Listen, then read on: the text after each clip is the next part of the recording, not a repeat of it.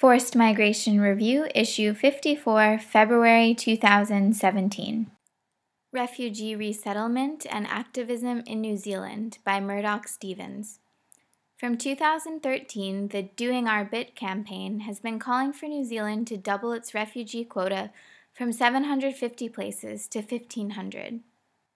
Until Canada's recent intake of Syrian refugees, New Zealand was the only country in the world that received more refugees through a UNHCR resettlement system than through asylum seeker applications. To make up for the fact that only 300 asylum applications are made every year, New Zealand seeks to do its fair share through a quota system.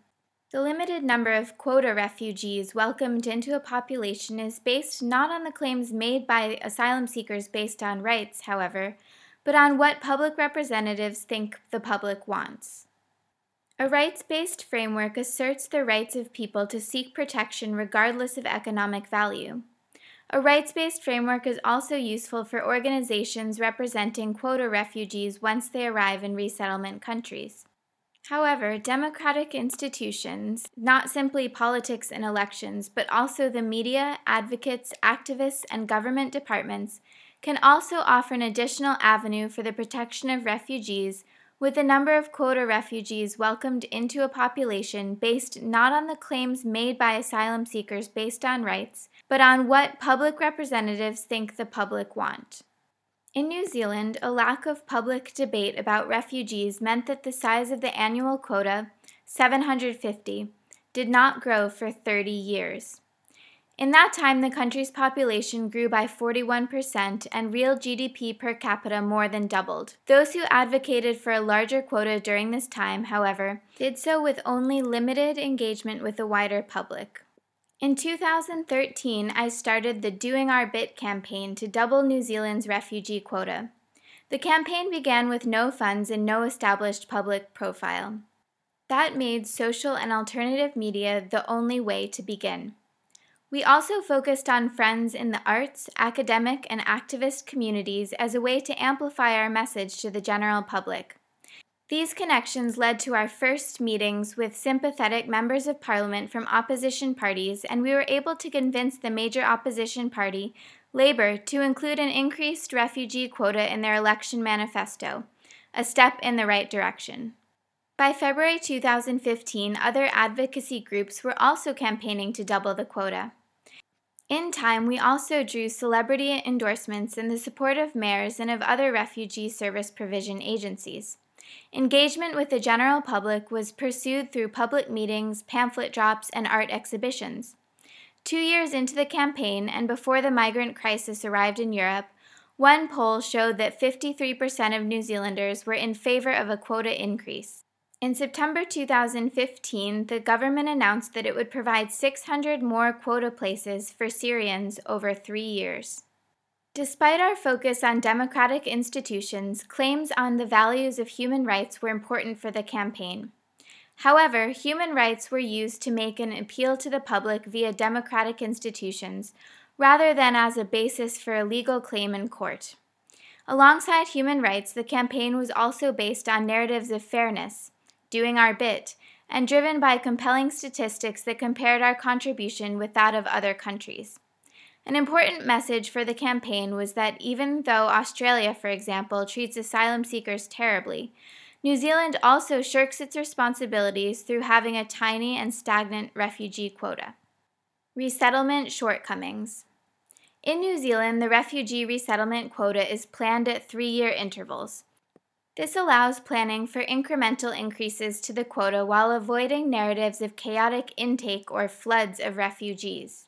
So while asylum seeker applications would be expected to fluctuate with changes in conflict and persecution, groups advocating on the refugee quota must mobilize public support around these moments of review as well as at elections. Though the international focus on the recent refugee crisis helped to speed up the increase in our permanent quota, we were confident we would achieve an increase. In June 2016, the government announced that the refugee quota would permanently grow to 1,000 places from 2018, with developing opportunities for community sponsorship.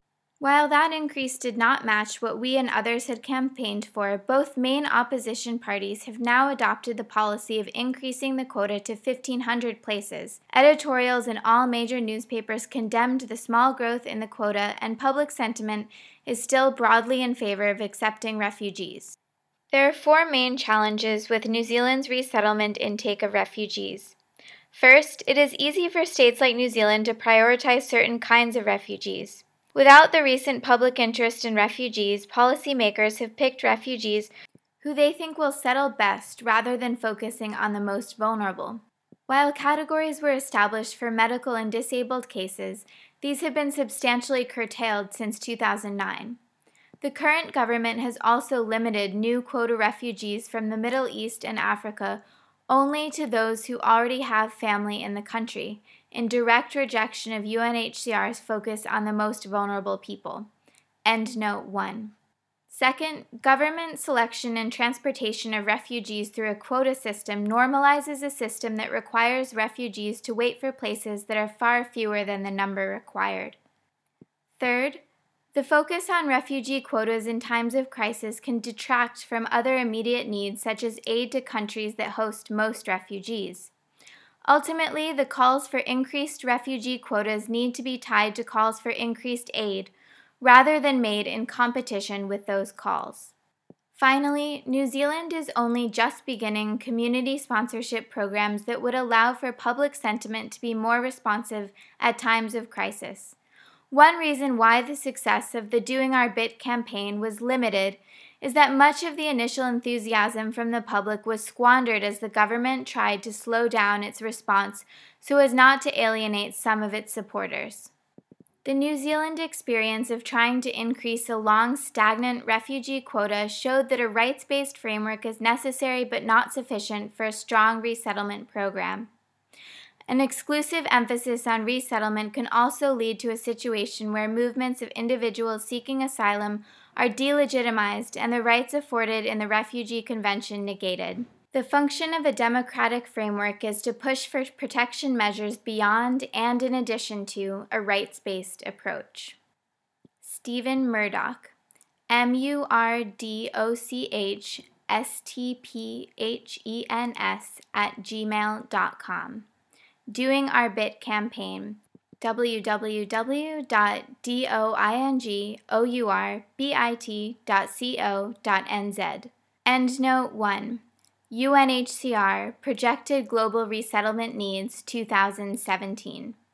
www.unhcr.org/NEWS/REPORT/2017-RESTTLE-MENT.html http://bit.ly/UNHCR-RESTTLEMENTS 2017.